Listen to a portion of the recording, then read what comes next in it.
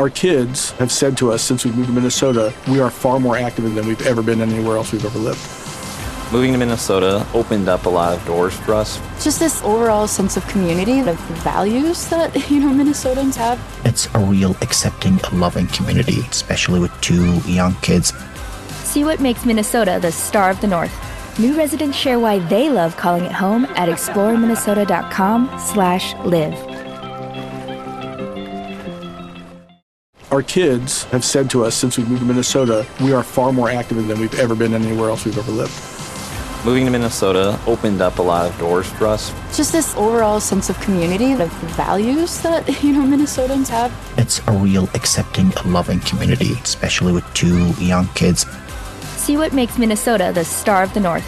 New residents share why they love calling it home at exploreminnesota.com/live. Our kids have said to us since we moved to Minnesota, we are far more active than we've ever been anywhere else we've ever lived. Moving to Minnesota opened up a lot of doors for us. Just this overall sense of community, of values that, Minnesotans have. It's a real accepting, loving community, especially with 2 young kids.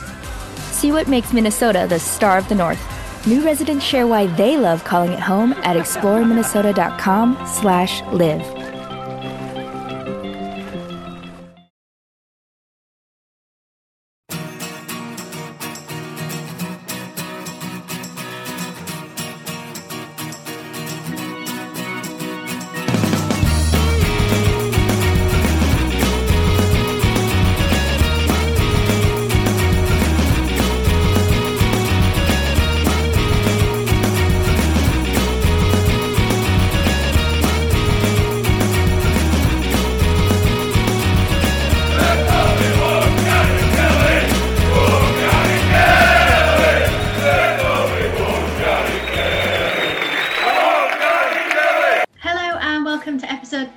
Of the Writing the Gary Kelly's podcast. We're back after a bit of a winter break, which just so happened to coincide with Mark Wright's Crawley humiliating us.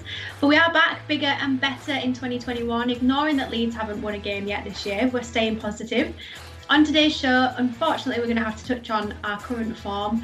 We're going to take a look at future Whites. We're joined by Team Talk's James Marshman, better known as Marshy Leeds, and we're going to wrap up with an iconic game of the Wheel of Wootton. Believe us, we're going to be keeping your spirits high, Leeds fans, don't worry. On today's panel, we've got Matt M and Dan joining me. How are you doing, chaps? Yeah, good, thank you. Feeling a little bit positive? We're trying to keep our spirits up, or are we a little bit down in the dumps? Positive today, a bit down in the dumps yesterday, but nothing a bottle or 2 of wine can't solve, I guess. I saw plenty of that on social media yesterday. I think Leeds fans did turn to the drink after Brighton. Let's get stuck straight in. One of those stats that as soon as we saw it, we knew it was going to come back to haunt us, that Brighton have never won a Premier League game in January. That makes it our 3rd loss of 2021 as well, so it's not ideal. What did you guys make of the general performance and the result? Oh, it was a little bit worrying, to be honest. I think you could always find excuses against Crawley, the 3 substitutions, the dip in performance in the second half. But against Brighton, I don't think we can have any excuses, to be honest. I think we were second best for most of the game. We didn't really work the keeper, made a mistake for a goal, Ayling switched off. I just think the quality just wasn't good, and the energy wasn't as high as it usually is, or it didn't seem as high. We weren't attacking as quick as possible. I think Brighton were quite comfortable and they played all the good football. And I think that was the real disappointing aspect of the game for me. We didn't really look like scoring, and we usually do. Yeah, I think looking at it, I think our first shot on goal was the 65th minute. And I thought Bamford was so isolated up top. It's the first time I've seen that this season. I don't think he really got a touch at all, did he? Or very rarely. I've not seen the touch map of Bamford, but I know it wasn't great. But you've got to look at Bamford. He were up against three pretty solid centre-backs as well. That just had him in his back pocket. You had Byrne, Dunk and Webster. Absolutely fantastic, all 3 of them on that day. And then you got Ben White in there as well, shielding them 3. It's not bad, is it, really, from Brighton? But Yeah, there were a lot of excuses coming out, a lot of talk of the pitch and all that, and it's hindering our play. And as a groundsman, not seeing how Bielsa plays and all that, I just think it's a load of rubbish. I think you look at the time of the year, it's January. We've just had a heavy snowfall in Leeds and around the surrounding areas. Over the years, the pitch was just non-existent. I don't think it's an excuse for me because Brighton played a decent game. They played the ball along the floor. They looked decent. And if you look at their goal as well, it was absolutely fantastic. If we would be doing that, we'd be putting it on sale in the club shop from Monday because it was that good of a goal. And there was no moan of the pitch being an issue for them whatsoever. And for us, we just massively overplayed it. The heavy touches. It just, I don't know. It was tough to watch at times because senior players were guilty of it. You likes of Dallas's and Cooper.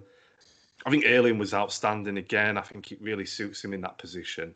But he got so frustrated at times that he was bombing forward, wasn't he? And then leaving himself exposed and the back four exposed. So, yeah, it was frustrating because, especially after the Crawley game, we really thought we'd put in a performance against Brighton on Saturday. Well, I guess that's one of the things that, I think Ayling did play quite well, but as I said before, I think, he did switch off for the goal, and that's what you can't afford to do, playing centre-back. And like you say, I think Ayling was getting a bit frustrated and trying to force moves forward. And so I think if Llorente can get back fit now, he's on the bench, I think it'd be worth moving him in the middle and getting Ayling back to right back. And, maybe getting Dallas back at left back and, back to the formula that worked well for us. Because I think, we were overplaying at times, but also we were playing a lot of long, straight balls, which their centre-backs were also eating up.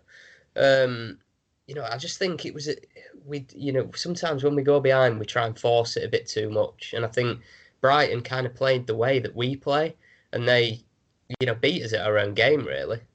So, as Matt said, it's kind of fair play to him. But I think what was disappointing is we just didn't really get anything going, and when we did, it just broke down too early. We've kind of touched on it before on previous pods where we've mentioned if our wingers aren't playing how they can, then we do struggle to kind of create those chances, and that's when we get frustrated and start hoofing it forward.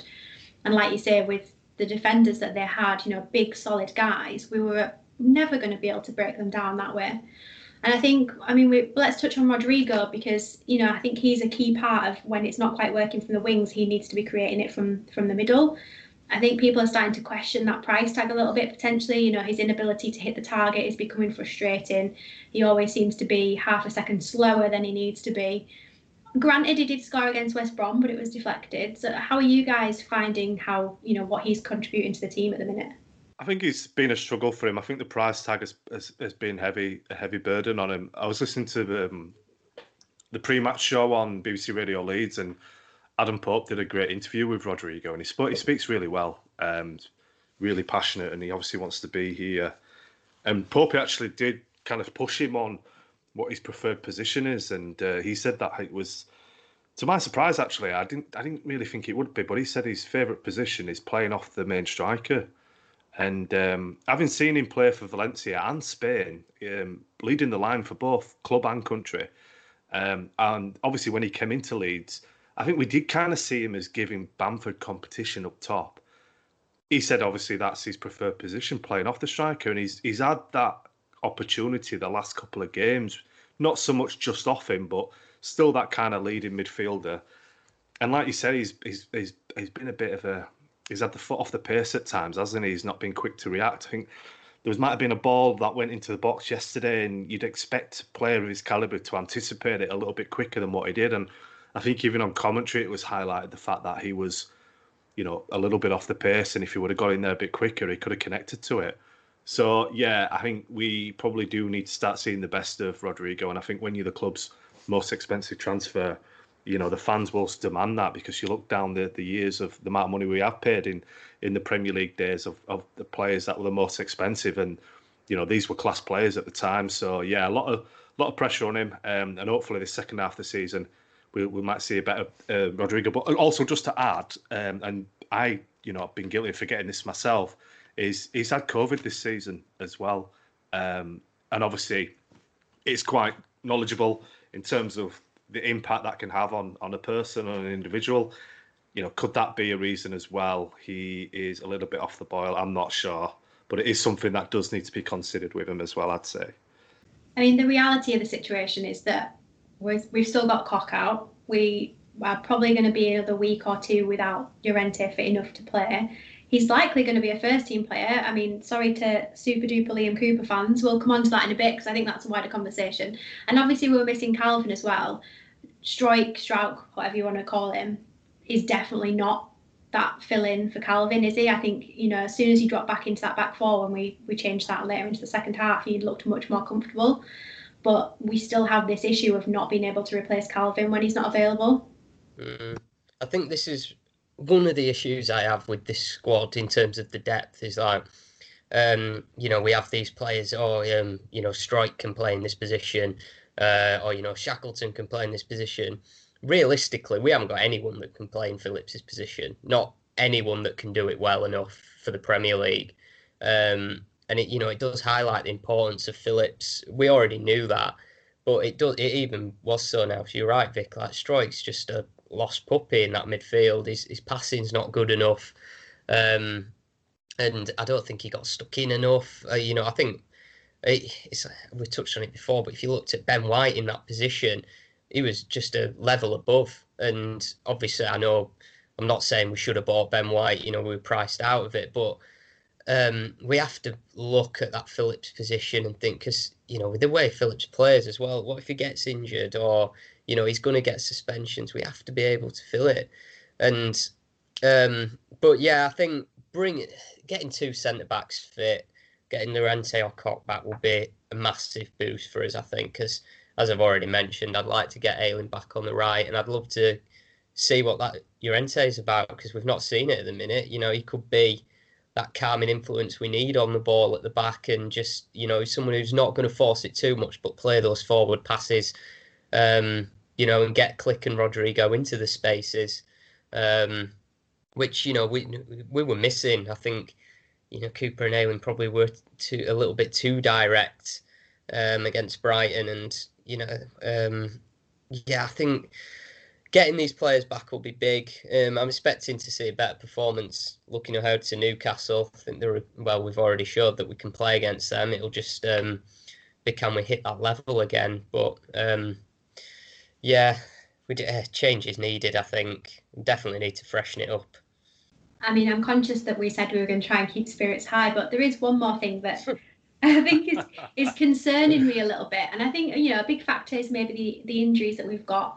But we're 4 months into the Premier League and we're still relying on a 35-year-old Pablo Hernandez coming off the bench to save our games. As a fan base, maybe not as a club. Bielsa's maybe not thinking it through like that. But as much as I love him, we have to be able to live without him, don't we? And is that something that we need to be looking at either in the youth squad, in the transfer window? Rodrigo de Paul is still on the radar, if you believe what Radrizzani's been liking on Twitter.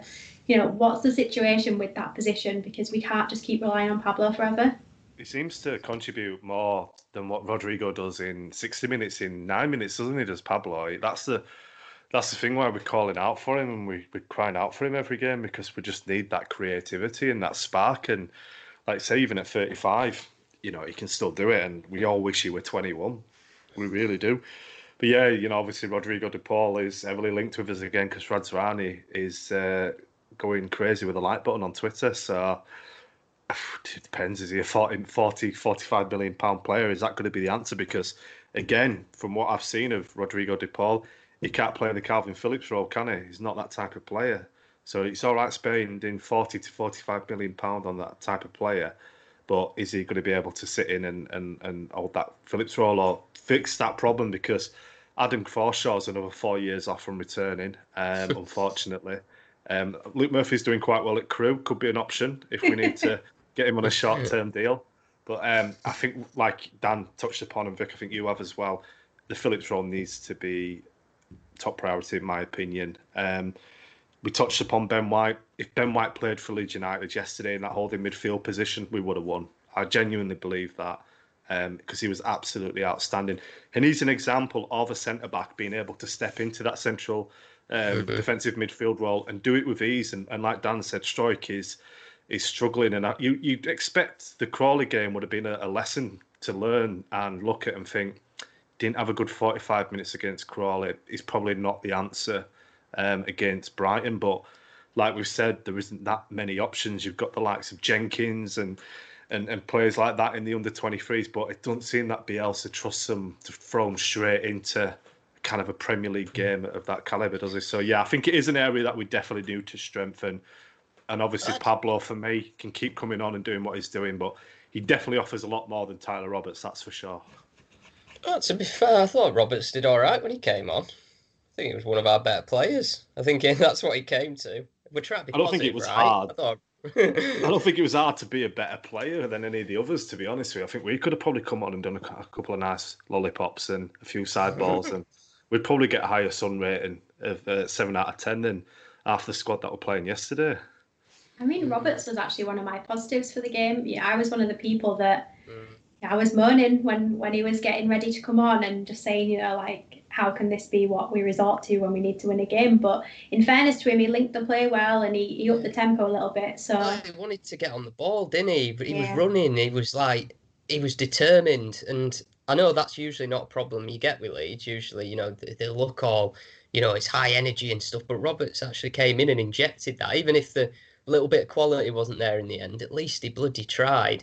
And, because Click in the middle, sometimes he is a little bit too slow for me. The passing if he's not, time. Yeah, I think he started the season really well, but I think the last month or two, I just don't think he's offered enough in there. I really think I'd love to see Shackleton get going there, even if it's playing in Phillips' position. Obviously, it's not now because Phillips is back, but give Shackleton that role because of the energy that he brings. I always think we look a little bit better when he's on the pitch.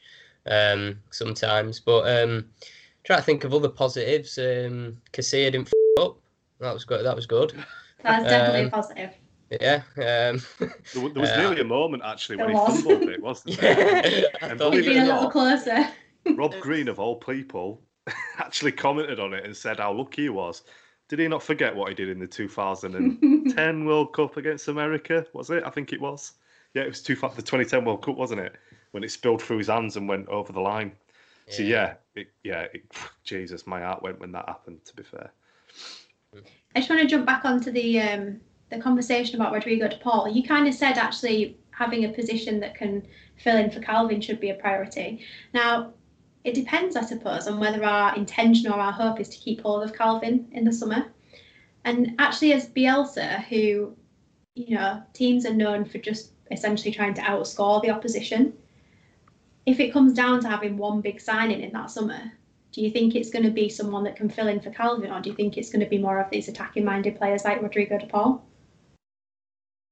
I think you need someone to protect. If you're going to play expansive football, you do need a sitter at least. You've got to do. All teams have it. I don't think even the great Barcelona teams of Guardiola's era had Busquets sitting and Xavi, Iniesta, Messi and players like that, Sanchez, Ronaldinho, whoever. You always had a sitter, and I think Calvin needs to be that player. But you're right. It could be a case of selling a big name player to raise funds, perhaps. But for me, I think it is an area that we do need to cover because Phillips is vulnerable to getting banned, picking up yellow cards. We've seen that this season. And when you've got someone like Adam Forshaw, who's, like we said, I think, what did I say, 4 years? 5 years away.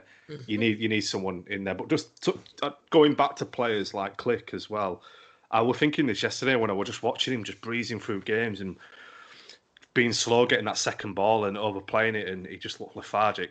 For me, I think players like Click, he's very rarely gets brought off, isn't it? He's always starts every game. I can't remember what the stat is now or what the stat was under Bielsa, but it was ever present. And I think when you know you haven't got a player knocking on your door or pushing you or trying to get your place or take your shirt number or whatever they say, it kind of gets to a point where they'll just be like kind of gliding through games and just doing his bit. And I think Click probably is guilty of that at the moment because there's no player on the bench or that we can honestly hand on heart and say he should start ahead of Click, because there isn't.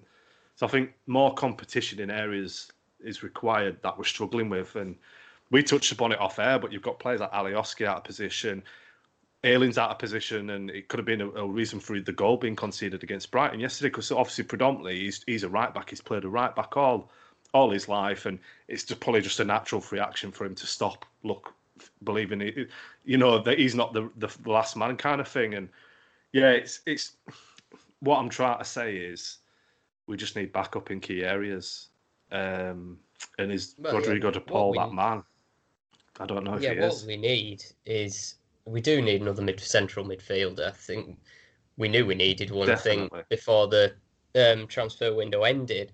But it's just like what Matt said. I think we're focusing too much on players playing in different positions and thinking, all right, we've got this utility man that can play everywhere. And it is useful. It's great to have.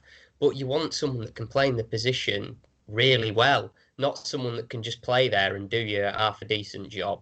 Say like Strike can. He's like, oh, Strike can play defensive midfielder. Well, he can, but he can't do it at the level, at the minute anyway, that you need in the Premier League. And that's why, I guess, if going to your question, Vic, if we could sign one person, I'd go for that world-class central midfielder. Box to box potentially, or attacking, because ultimately that's the way we play. And if Phillips is fit, he's going to play. So, but we need to start thinking about a plan without Phillips, because we don't look half as good without him.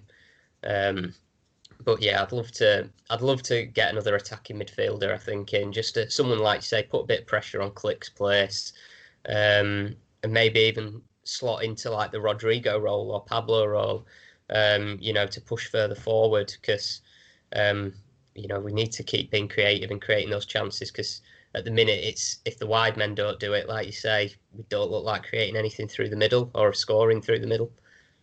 I think we talked about Phillips.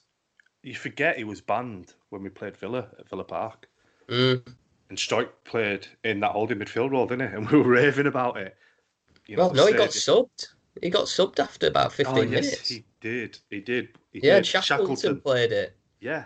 And then I think Shackleton played it the next game, and then it was Leicester. Was it Leicester? And then he got hooked off as well, didn't he? It didn't work. I don't know. So it's just you've got one lad that's done it really well against Villa, and then he struggled against Leicester. But to be fair, the whole team struggled against Leicester. The way that they played. So. It's a tough one. I guess that's why we're not paid to make those decisions. Well, we're not paid to make any decisions. So have to hope the 49ers put some money in the bank ahead of the summer. We've got some fan reactions from you lot on social media after yesterday's match, so I'll just run through a few of them. Johnny Skittles says Strike was a passenger in the first half, didn't track anyone or put the F in. The amount of times he was jogging around the pitch infuriated me, and too late to react to anything happening around him. Better when he moved to centre back, but I'm shocked Bielsa didn't pull him in the first half. Mark Powers says we've just hit a rough patch at the moment. January is never a good month for us, and we have to keep the faith. It will all come good. 23 points at this stage is not a bad return for a newly promoted team. If you look at last year's table, we're on track to stay up, which I guess is the priority, isn't it still?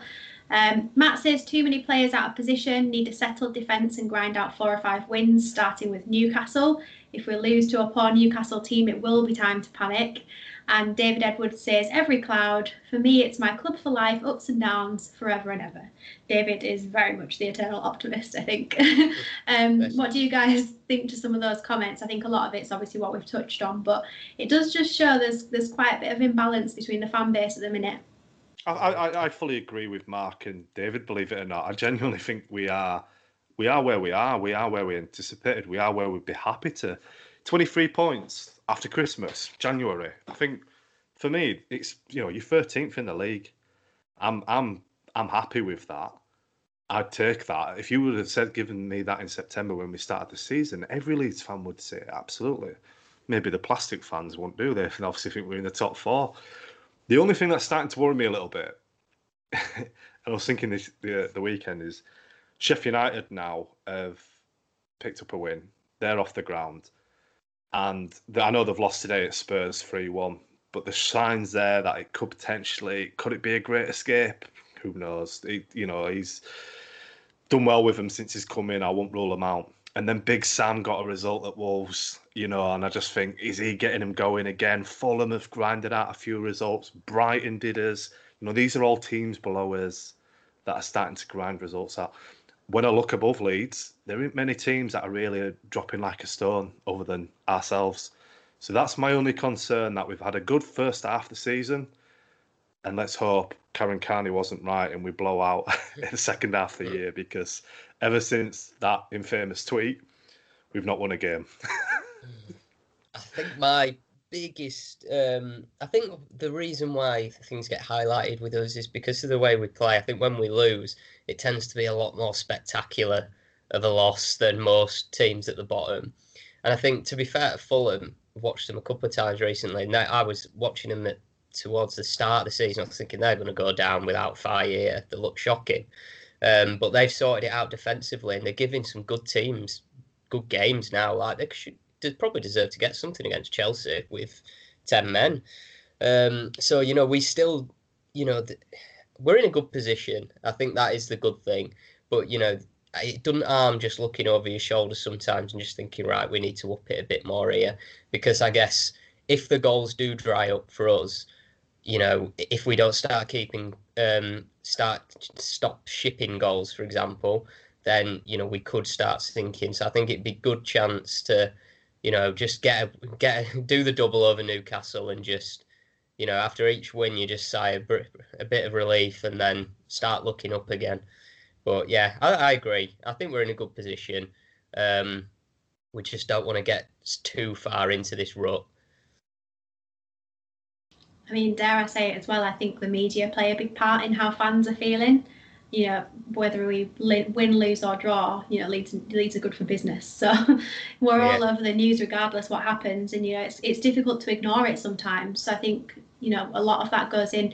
We've had Sky today asking if the wheels have fallen off. We lost 1-0 at home to Brighton. It's not ideal, but it's not the end of the world. So, yeah, sometimes a bit of a reality check is good. Well, just on that, Vicky, obviously Liverpool haven't scored a goal in the last 3 Premier League games, and the big dogs at Sky and TalkSport are asking that question about of Liverpool's wheels falling off. So it is that, you're right, it is that digging at us, and Leeds are a big deal, and obviously Leeds sell and generate impressions and views and engagement. So that's why them headlines are there to make us bite, and we tend to bite, don't we? Because we take it personal. Well, that takes us nicely into a bit of a chat around 2021 so far. I mean, we've covered a lot of it, obviously, but 3 games, 3 defeats, 7 goals conceded and none scored. Looks bad on paper, doesn't it? We know January is a difficult month. You guys are still feeling fairly upbeat about it, but how do we pick up some points? Because, that's the priority really, isn't it? Especially against Newcastle. Oh, I think... Yeah, it's a tough one, to be honest. We just got to get our mojo back in a way. We need to get that swagger back when we're attacking. It needs to be a little bit quicker. We need to start moving the ball a bit quicker. I still think everything good at the minute for us is coming through Rafinha, or like when Rafinha's having good moments. So, and Harrison, to be fair. But if them two are like, and teams will get wise to it. If you shut them two down, you could probably get a grips with us in the middle, isolate Bamford and stuff. So I just think we need to get Bamford in the goals again, and just start playing that slick one-touch football again, and we'll start scoring the goals. I'm confident of that. Defensively, I've touched on whether Liam Cooper should keep his place when Koch and Llorente are fit. I know this has been a bit of a controversial subject in the group chat, so I'm keen to hear kind of all sides of the argument for Cooper versus Llorente, because I think Koch's pretty much a shooting when he's fit. It's difficult with Llorente to compare, because he's not really had a chance, has he? He's played 45, 60 minutes against Chelsea, and we've not seen him since. He's done a foreshore, but you'd expect...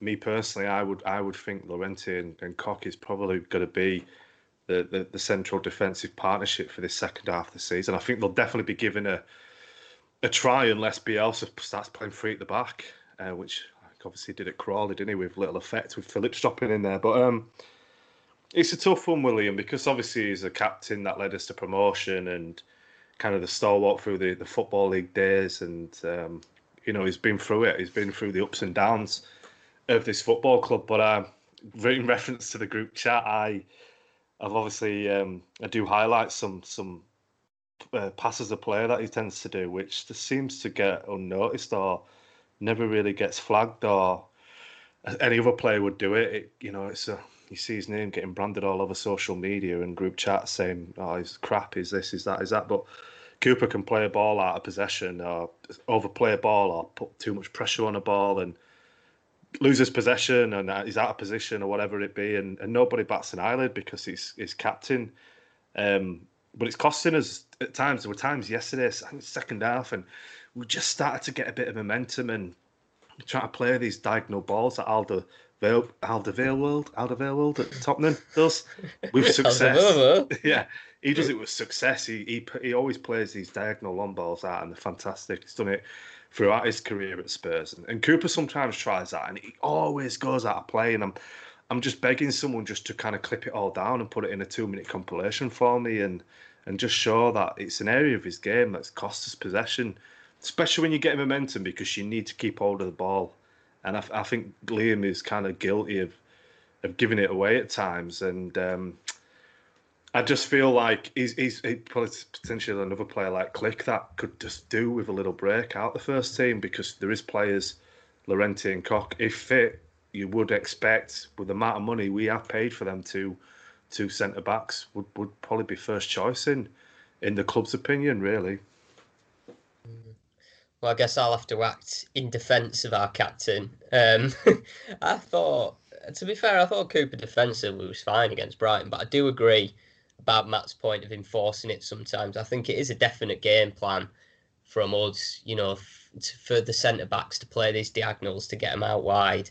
But sometimes I just think, and to be fair, we might have been doing it against Brighton because, we couldn't play the ball like we usually would get it into Calvin, to get us playing, to get it into Click. But yeah, I would probably say we need to have a look at Llorente first. It might be Llorente gets a go with Cooper for a bit. But yeah, I think it's a big season for Cooper as well. You have to realise it's his first go at Premier League football as well. He's learning. He's had a few injuries this season. But, like you say, you need your captain to be on it all the time. And, we know we can't afford to switch off in this league. So it'll be interesting to see how it plays out once we do actually get some fit defenders. I think there's probably an element of, he is captain. He brings this calmness to the team, and it might be that, the rest of the players feel more comfortable with him being there just because he's been there for so long. He's done a good job for us over the past couple of years, like you say. But whether he's a starting 11 Premier League centre-back, I'm yet to be convinced, to be honest. But I wish him the best, absolutely. We've got Calvin back from Newcastle, which obviously at this point in this current situation is quite a crucial game. So that's one thing. But what other changes are you expecting to maybe see for our trip up to St James's? Well, knowing Bielsa, probably none. Calvin will come back in and that'll be it. You might get Melier might be back. I mean, the club have been a bit coy on if it's COVID or not. I presume it's COVID, but they haven't confirmed, have they? No, but judging from his message on Instagram, it kind of alluded, didn't it? So I'm not, if he is fit, he comes back. But, Bielsa says he does trust Casilla. Probably the only person in Leeds that does. To be honest, I can't see a lot of changes. I mean, we've already discussed that, we'd maybe tweak it here and there, but I think he will. He tends to show faith in the players through when they're doing well and when they're doing bad. So I expect Calvin and Melier to come back in, and that'll probably be it.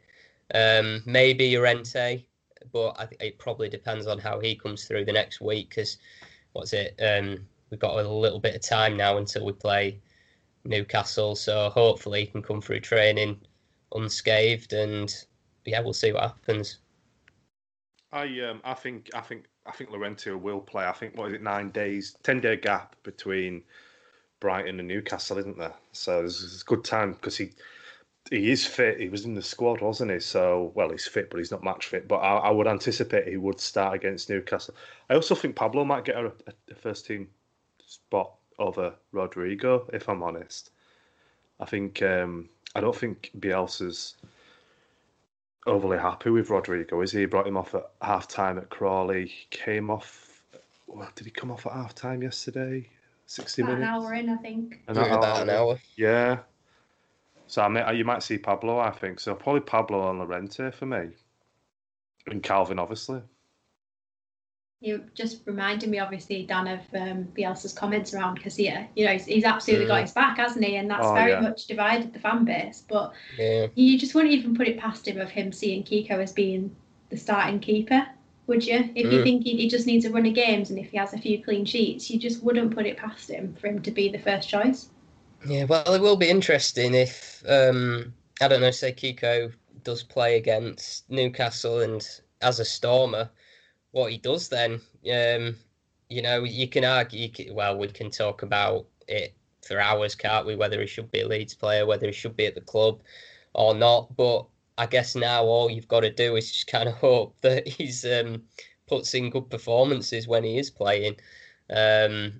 But yeah, it'll be an interesting one to see if he is in net against Newcastle because, you know, say if Meslier is in isolation, that could be another 10 days. So realistically, he probably is. You know, he's probably going to be in net. So I guess that's why Bielsa is backing him. I don't think he's going to go and throw him to the Wolves as such, throw him to the Leeds fans. So, yeah. Yeah, the club have made their bed with it from a moral perspective, haven't they? So I think at this point it's just whether he performs or not when he gets his chances. Yeah. It's a difficult one. You've got to get behind him when he's playing, but you can't help but think about the wider situation. Anyway, we put the question around changes out to the guys on social just to see if you had any thoughts about what you might expect or want to see. Mark Ram says he doesn't care as long as Strike never plays in midfield for Leeds ever again. Ashley Johnson says just get KP back and we'll be sorted. Sam Bishop says that Click looks tired and Rodrigo should be doing more up top to support Lord Bamford. And Roger Marsden says Martin in for Casilla and Hunter Madeley at the back, if only, eh? I mean, we're obviously hoping for a similar performance and a result against Newcastle that we saw at Ellen Road last month. Was it November? Can't remember. Are you guys expecting that to be the case, or do you think given our current form, this sounds bad, but they might drag us down to their level and make it more of a battle? Well, Andy Carroll scored, hasn't he, now? So I'm a bit worried he's going to batter us. He's finally got that monkey off his back. He's got his first goal. That's on the cards, ain't it? Andy Carroll at set pieces against Leeds. Bloody hell. I'm not betting this year. That's one of my New Year's resolutions, but I think I would be on if I was. Yeah, I think it could be a bit of a grind against Newcastle. I'm not going to be expecting another 5-0 because you'd think they'd be a bit more savvy to it. And, you know, like they were in the game for a long time, actually, when we did play them. Could have had a penalty. They argued whether it was, I don't know. But, you know, I reckon it'll be difficult. I think every game's going to be difficult, you know, until we get out of this little patch we're in. But it is a good game for us to have, I think. You know, we know we can beat them, and we kind of know they're not in a good place as well. I think you mentioned earlier, Vic, it's not really one we want to be losing because, you know, with the way the Geordies are at the minute, I think Leeds fans will go into a bit of a meltdown if we lose that one. This season, we've partnered up with The Terrace and you can get 15% off all their merch at terracestore.com. So fill your basket with the quality LUFC gear and add RITGK15 at the checkout to get your discount. Enjoy! So on this day in 2006, the one and only Gary Kelly pulled off a wonder goal against Wigan in the FA Cup third round replay to tie the game 3-3. Unfortunately, Leeds went on to lose the game on penalties, but 15 years later, we're still raving about this special goal. Come on, Leeds. Yes! Get out! It's in there! Oh, yeah! Unbelievable. Get in there, Leeds! What a goal from Gary Kelly! It's amazing! What a pearler from Gary Kelly! It's top corner, I told you! As long as white shirt's on the back, we've got a chance in this game! How much it means to you. We've got a chance in, look at a goal though! I'm a football man, look at this! Bang! Take that! Oh, get in there! I tell you what, never, ever, ever rule out the mighty white gods that are Leeds United Football Club. Look at the fans! Yes! Never, ever, you keep knocking us down. We'll keep bouncing back. With a lot going on in the Leeds United under-23s and under-18s, we thought we'd get our future Whites correspondent, Chris McMenemy, on the line to give us an update. Well, let's crack. Unfortunately, I feel like I have to start with the Crawley game. I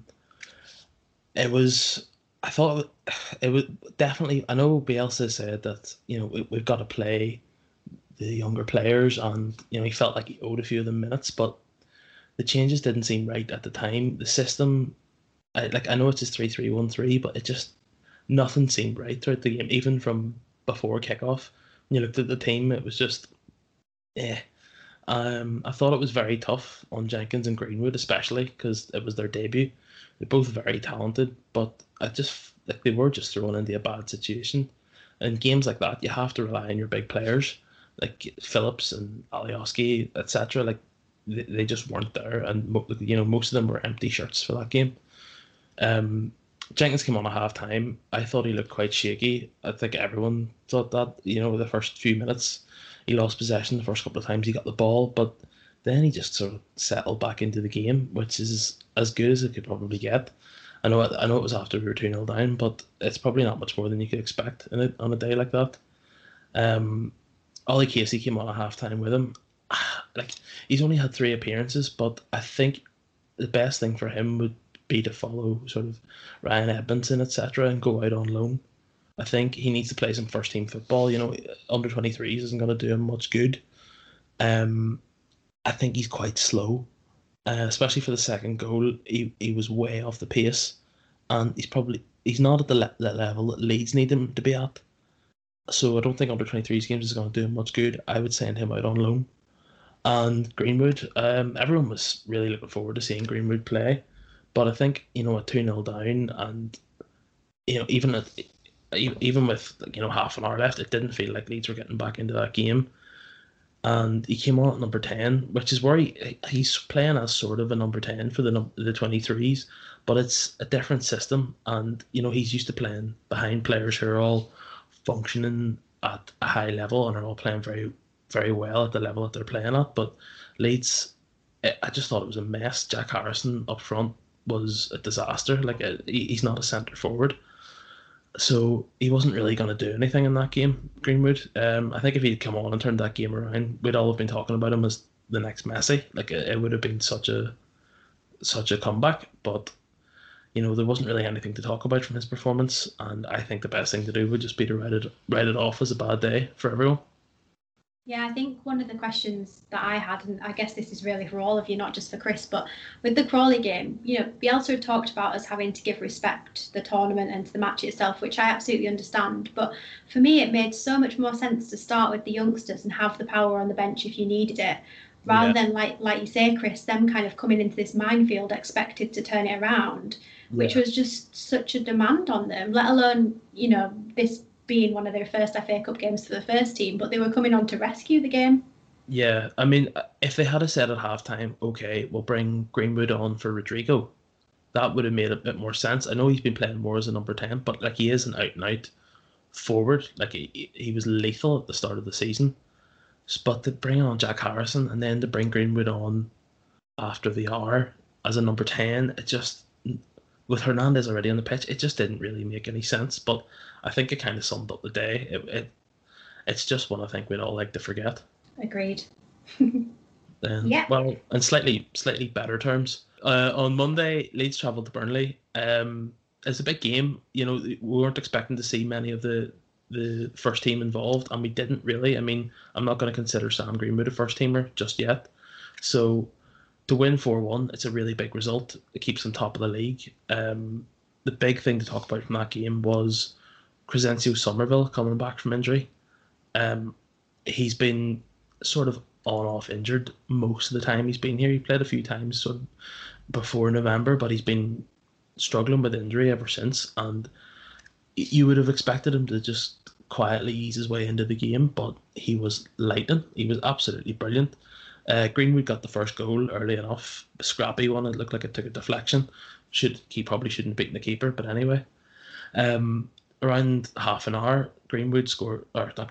Somerville scored twice in 6 minutes. The second one was absolutely brilliant. It was a big diagonal ball from Cresswell, before Somerville took the ball, and then he played 2-1-2s with McCarran and Camwa, and then the keeper just didn't really know what was going on, and he beat him quite easily. Then he had his hat-trick at the end in the 90th minute. Pure striker's poacher finish. It was really, really nice. Max Dean broke down the right, cut in, shot, and Somerville was just there. He'd switched on to the left wing at that point. Out of that game, big performance for Leeds in general, but I thought I would give Jeremiah Chilakoa Mullen a shout out. He's only 16. He's been playing with under 18s. He's been in the under 23s game when they've been struggling for numbers. He played at centre back with Cresswell for full 90 minutes, and I thought he was probably one of the best players in the pitch. He looked really good in defence, and pretty comfortable on the ball as well. He's a big lad, so he's not ever going to struggle with the physical side of things, and he's definitely one to keep an eye on for the future, I'd say. Would you put him down to your player to watch this year then, Chris? No, I think Cresswell. I think the first time I was on here, I was actually I thought it was quite harsh on Cresswell. He wasn't very good against Hull, and that sort of October, early November period, the 23s struggled defensively. They were conceding a lot of goals. But since the last international break, he's been absolutely brilliant. I think he's probably been the best player in the team. Despite the amount of goals that Leeds have scored and the first teamers that have been there, I think every game you just see him and he's a serious physical presence. He's got all the traits you want as a defender. His range of passing is brilliant with both feet as well. And he picked up that assist on Monday with a lovely diagonal pass. And I think for me, he's moved above Ollie Casey in the pecking order. Another few months in the 23s will do him really well between now and the end of the season.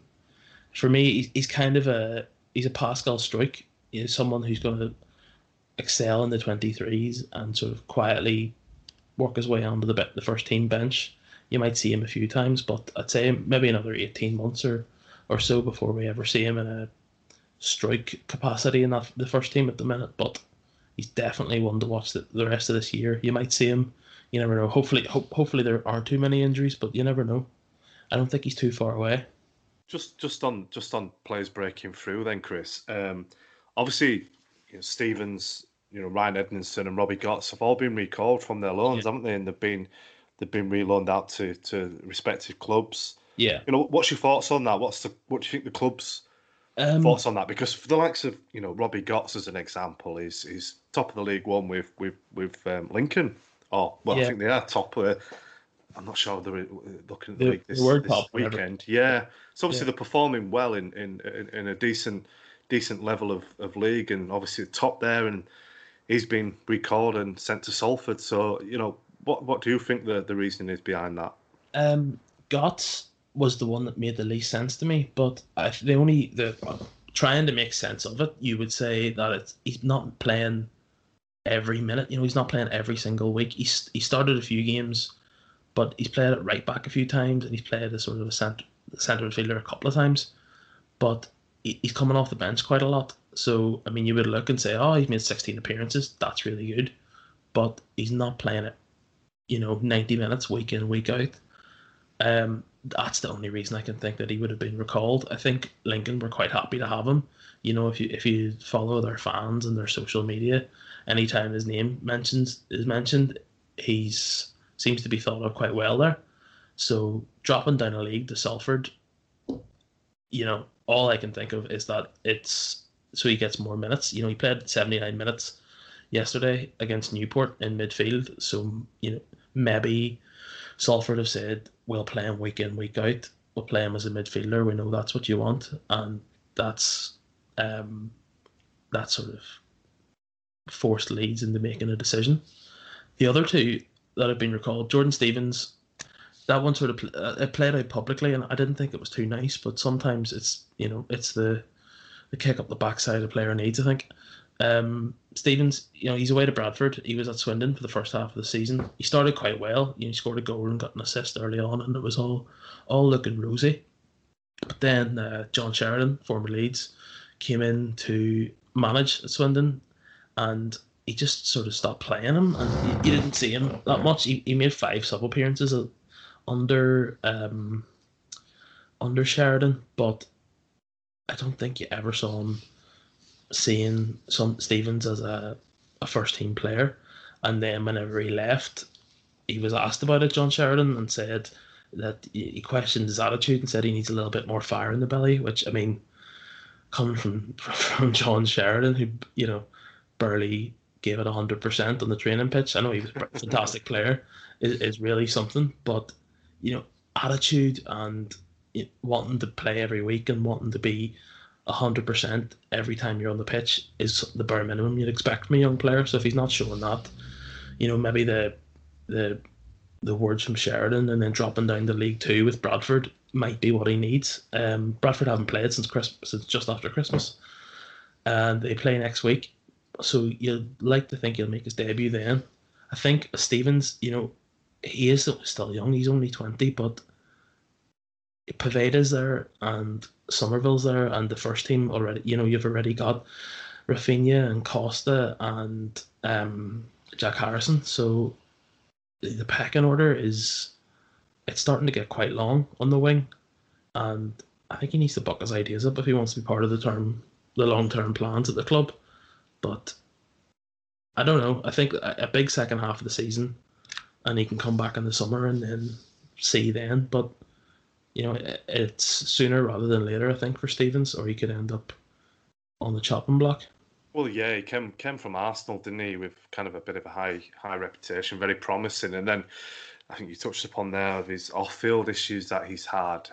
So I think the club are looking to give him a hoping that he does have a good second half of a season, because, like you said, I think it could be last chance saloon at Leeds, and it's not often. It's only a handful of our players have actually been loaned out, so it's a good chance for him to kind of learn his trade and really show everyone what he's about, because obviously he's come through the Arsenal academy, so he's obviously got something about him. Yeah, so that's going to be key. Bryce Hosanna is at Bradford. He's done quite well, although he's been very injury prone. And McCalmont is at Oldham and has been playing every week and scored a few goals and set up a few goals. So they're both League Two. You think, I know League Two is the 4th tier, but it might be as good as it gets at this rate for some of these young lads. And I think just go out, play every week, and if you play really well in League Two, you might get a championship move the year after. And if you do well in the championship, then you never know. I think I was just trying to think. Sorry, Chris. I was just thinking when you were just on about that. I can't actually remember, and like you guys might know or remember, but a young player from our academy that has actually gone out on loan, got a good 20, 30 games under his belt for a club, done really well for him, then come back into Leeds first team. All I can think of is Jermaine Beckford, but he wasn't really classed as. He wasn't really an academy player at the time. I think he was in his early 20s when he went to Scunthorpe and had that great season. But I can't remember. Charlie Taylor, Sam Byram, Mowat, Cook, they all came through the academy. I don't think any of them got loaned out. It's a tough one. Delph never did. He went straight into the team. Houghton came straight into the team. I think it's a different situation now, isn't it, as well, that we're a Premier League team. Like, it's an even bigger challenge for those young players coming through. That I think, like Chris says, we might have one or two that we end up seeing on the bench a little bit more through this season, but the reality is, if they go to League Two, they've still got to play week in, week out like they're playing in the Premier League. Otherwise, they're just not going to get those opportunities. Attitude's a massive thing. Yeah, I think now the academy is so well looked after, and it's almost a priority for the club. But 5-10 years ago, it was fight or flight. The players coming through were the creme de la creme, like the Phillipses and Mowat and Fabian Delph before that. Whereas now everyone sort of seems to have a fighting chance of coming through. That's why we've got such a like a deep under 23s squad, and the under 18s are struggling a bit. But I think like that's why you see players go out and loan now. We didn't see this whenever Bielsa first came in, but yeah, definitely for Stevens anyway. I think he needs a big 6 months. I'm Richard Naylor. When I'm sat at home watching our promotion from League One on DVD, there's nothing better I like doing than reading and listening to writingthegalleykellys.com. So we're joined now by James Marshman, or Marshy Leeds as he's better known. He's the editor of the very popular and original football gossip website Team Talk. You all well? Good, thank you. Yeah, good, mate. Good. I think we've got over yesterday. We've got Keeping it out of positive. Yeah, we've got through it. Yeah. No, it's painful, wasn't it? Yeah. It was. What did you make of it? Because obviously it's, third loss this year, so far. But yeah, we were kind of talking it through, and I think the more you talk about it, it's kind of like therapy. The better you feel about it. It's therapeutic, isn't it? To be honest with you, it's kind of like we've done this every January under Bielsa. We did it in the first year. We played 5 in this is January 2019. We played 5, won 2, lost 3. So we had a terrible run then. The year after, you'll remember this all. It's still fresh in my mind. Anyway, we played 4, only won 1 and lost 3. And there was that this time last year we'd lost at home to Sheffield Wednesday, and everyone was thinking, "Oh God, it's not happening again, is it?" And then this year, obviously, we've lost 3 in a row. That Spurs game yesterday, and then the cup game sandwiched in the middle. So it's kind of what we do under Bielsa, and I don't really think. If you look at the bigger picture, I don't think there's too much to be alarmed about, really. You've got to look at the season overall. Where we are. We're all happy at where we are. We'd have taken this at this stage if you'd said before the season kicked off. And to be honest, I think we'll pick up a win in our next game. We've got like a 10-day breather, and I think we'll win next time out. I honestly do. So I'm not panicking at all, really. Good. It's good to be positive. I mean, yeah, you say we've got Newcastle next in 10 days. So we've got a little bit of time before then to kind of gather our thoughts and get over the past couple of weeks of any negativity that's lingering in the back. We've obviously got Calvin back for Newcastle, but it's a big game, isn't it? We need 3 points from that. We do. I mean, I'd say the main aim is don't lose, because if we lose, it kind of draws them in a little bit closer towards us. So, I mean, a draw is fine, but I'd back us to go up there and win, because we saw at Ellen Road, we can take them to the cleaners. And I don't know, a little tinkering with the team sheet. Obviously, Calvin will be straight back in. I'd perhaps think about changing the defence around again. I like Luke Ayling at centre-back, but he's so much better at right-back, isn't he? So I'd be tempted to just tinker with the defence a little bit and just get players back where they're familiar playing. And unfortunately get Stroik out the side, because I don't mind him as like a defender, like a 3rd or 4th choice defender, but I don't think he can play centre mid at all. No, it didn't go down too well for us against Brighton yesterday, unfortunately. He did look a little bit more comfortable when he dropped back into centre-back, but we were kind of having a similar conversation, depending on whether Llorente's fit, whether we kind of drop back into that, more of a standard back 4 and switch Luke Ayling back to his right-back position, where he's obviously much more comfortable. But, we've got to kind of see who's fit, I suppose, haven't we? It's a bit of a tricky situation where we're trying to have lots of utility men, as the guys have been chatting about. But so is that kind of the only changes that you're expecting potentially for Newcastle? And yeah, I think so. Depending on the fitness, I'd like to see Llorente play. I mean, he's come with such a big reputation, really, and he was brilliant in Spain for the last couple of seasons. So we've not really had a chance to see what he can do. We've had 80 minutes of his, at Chelsea. We've not seen him before or since. So I really want to get him in the team, to be honest, because I think he's absolutely made for the Bielsa sort of model, really. He'll bring the ball out at the back. He's comfortable passing. He's a good tackler and a reader of the game. And I just think he'd be the perfect foil for like Liam Cooper right now and bring out the best in him. Marsha, do you expect to see Llorente and Koch as Bielsa's first starting centre-backs then, long-term? Yeah, it's a really tough one, that, because as far as I can tell, they're both right-footed, and I think he likes the balance there with Liam. So I think it's Liam is definitely always going to be in the side, and then it's going to be one of, when we're playing a back 4 anyway, I think it's going to be one of Koch or Llorente, to be honest with you. I think he'll stand by Cooper. I just think he has that balance as well. And, he's not everyone's cup of tea, Cooper, but he's the leader, isn't he? And he's not going to get dropped unless he's injured.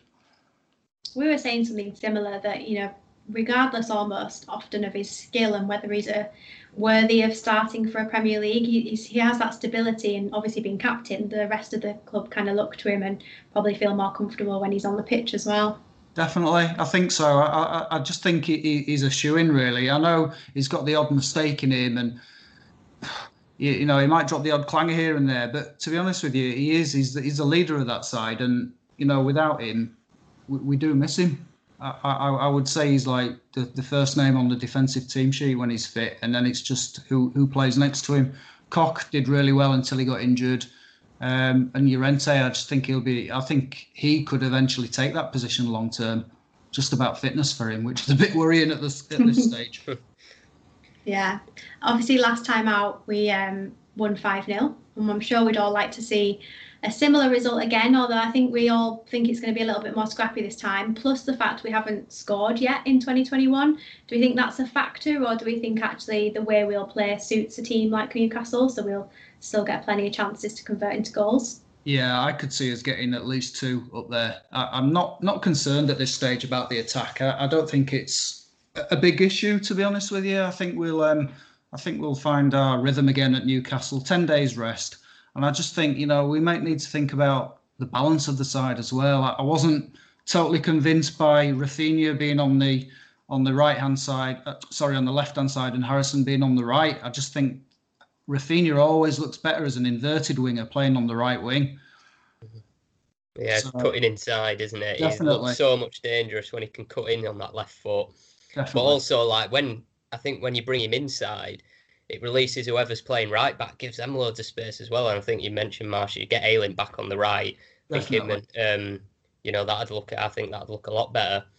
Well, yeah. Sorry, go on, mate. I was going to say they were developing quite a good understanding, weren't they, really? And if you think back to, say, the Everton game, Rafinha was brilliant that day, and he just sort of developed a good understanding with the overlapping fullback. So it works well when he's on the right-hand side. Yeah, I was going to say, any transfer rumblings, Marshy? Anything dipping in? Would you dip in the market?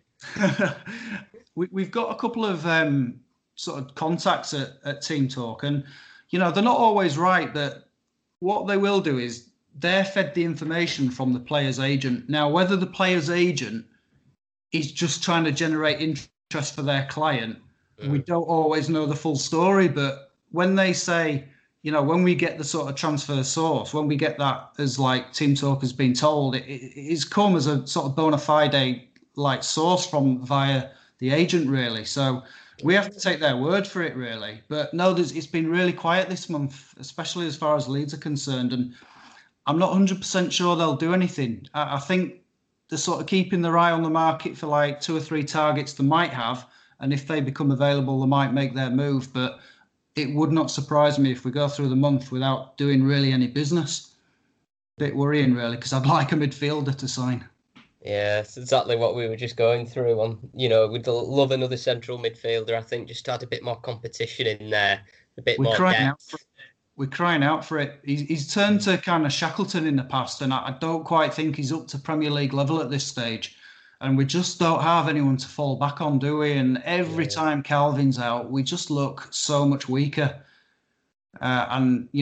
Click, bless him, he's like running his heart out, but he looks like he's jaded and needs a bit of a rest at the moment. And a bit of competition as well. It's just good for everybody. He knows, doesn't he, that he's got no competition. But if we were to bring in someone who could sort of, a number 8, really, someone who could sort of compete with Click and just offer a bit more of an all-round midfield game, it'd just give us more options and a chance to give like Click a breather. Yeah, we were saying similar in that, he went nearly 100 games, didn't he, where he was starting for us. And then this season started so well. And, the past couple of months, it's whether he's been, like you say, jaded, if he's just had this knock of confidence, or if it is down to the simple fact he knows he's got no one breathing down his neck for his shirt. A bit of everything. And I think there's also a bit of sort of disconnection, really, with Rodrigo. It's almost like, if you think Calvin sits quite deeper, and then you've got Rodrigo almost like a number 10, really. It's left a little bit with Click by himself in the middle, and sometimes he finds himself a little bit overrun. It's not necessarily his fault, but I think, when Calvin's out, we just need some another midfielder to come in, not Pascal Struijk, who just offers a little bit more going forwards and, and can give Click a helping hand. I think that's partially what he needs, a bit of help.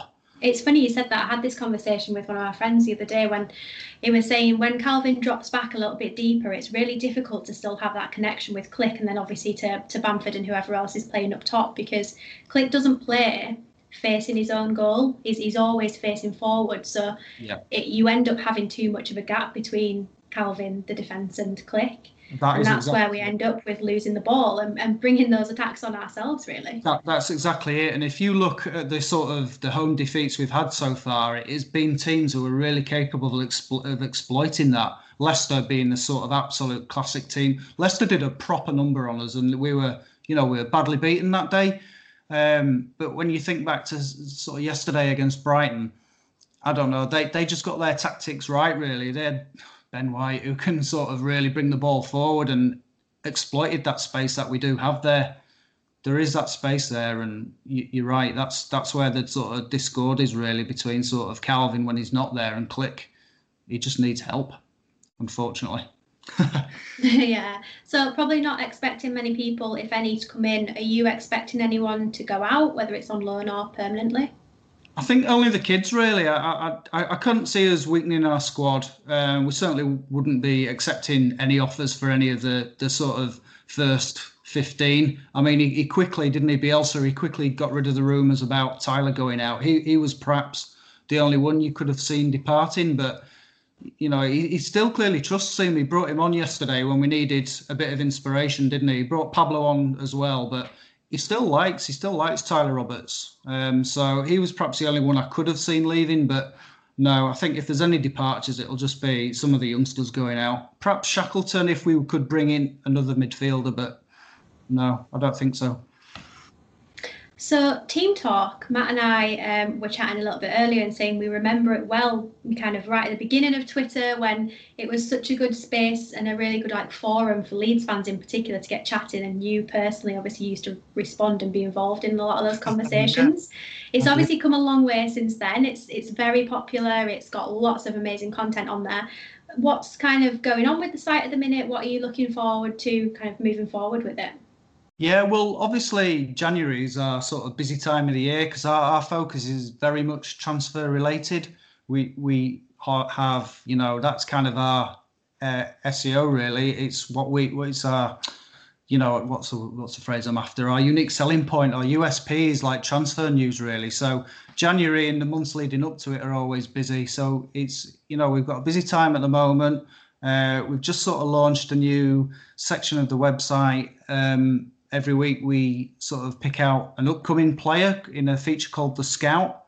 So that's out on site every Thursday. We've had a couple of Leeds lads featured in there. We've had Joe Geldhart and we've had Sam as well up front.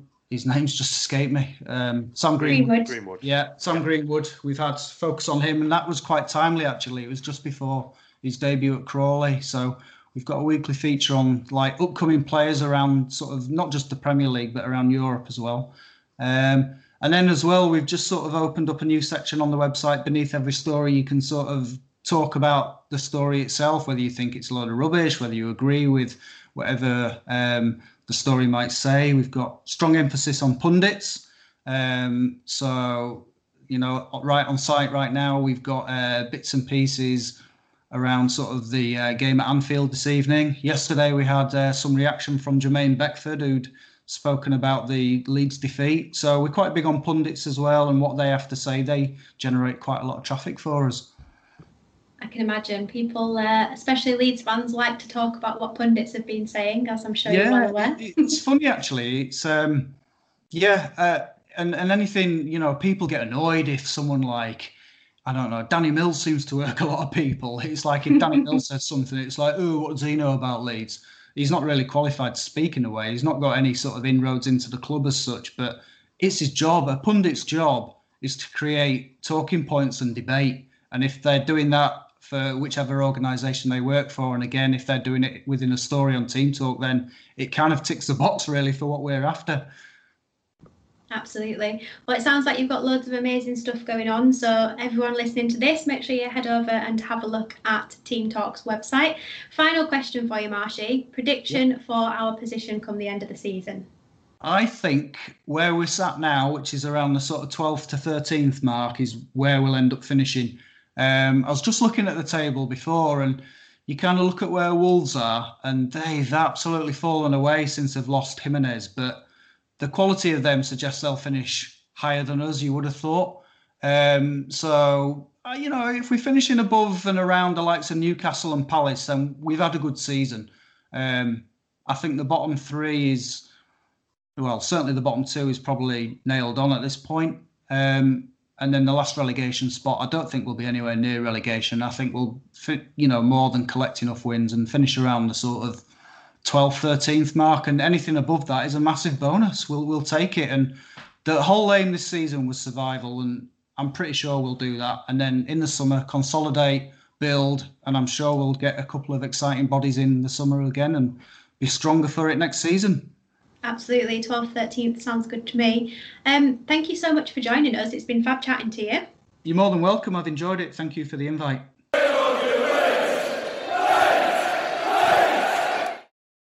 It's competition time, and thanks to our good friends over at The Terrace, you can win a £25 voucher to buy some of their brilliant Leeds United merch.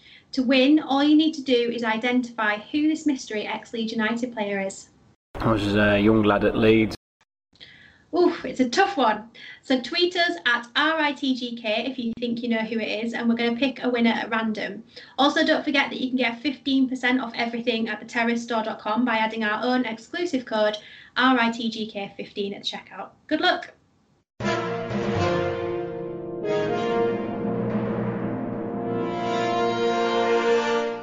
The Wheel of Wootton. So, back by popular demand, and we've had way too much fan mail about bringing this back, it is the Wheel of Wootton, named after our second best number 4 of all time, Scott Wootton. The rules are the same as always. Let me do that again. The rules are the same as always. 3 questions. Nope. The rules are the same as always. 2 questions. We're going to spin the wheel and see who it lands on, and then you'll have 20 seconds to answer. No more, no less. You guys ready? Ready. So ready. So, question Ready. number... delayed reaction. So, question number 1. Is Alioski a Premier League player?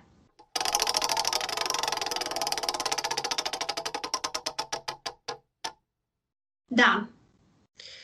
Oh, is Alioski a Premier League player? My heart says yes, my head says kind of. I think some of the balls he puts in are brilliant, but then also as a wind-up merchant, he's Champions League. There's no one better. As a footballer, you're probably looking mid-table. Time up. No idea what I was saying there. Stand by it though. Totally believe in you. Conviction with it. Right, on to question number 2. How much of a difference would Ben White have made to this Leeds team this season? Matt. We would have had Ben White in our team this season. For the start of next year, every Wednesday or Tuesday, we'd be hearing this music.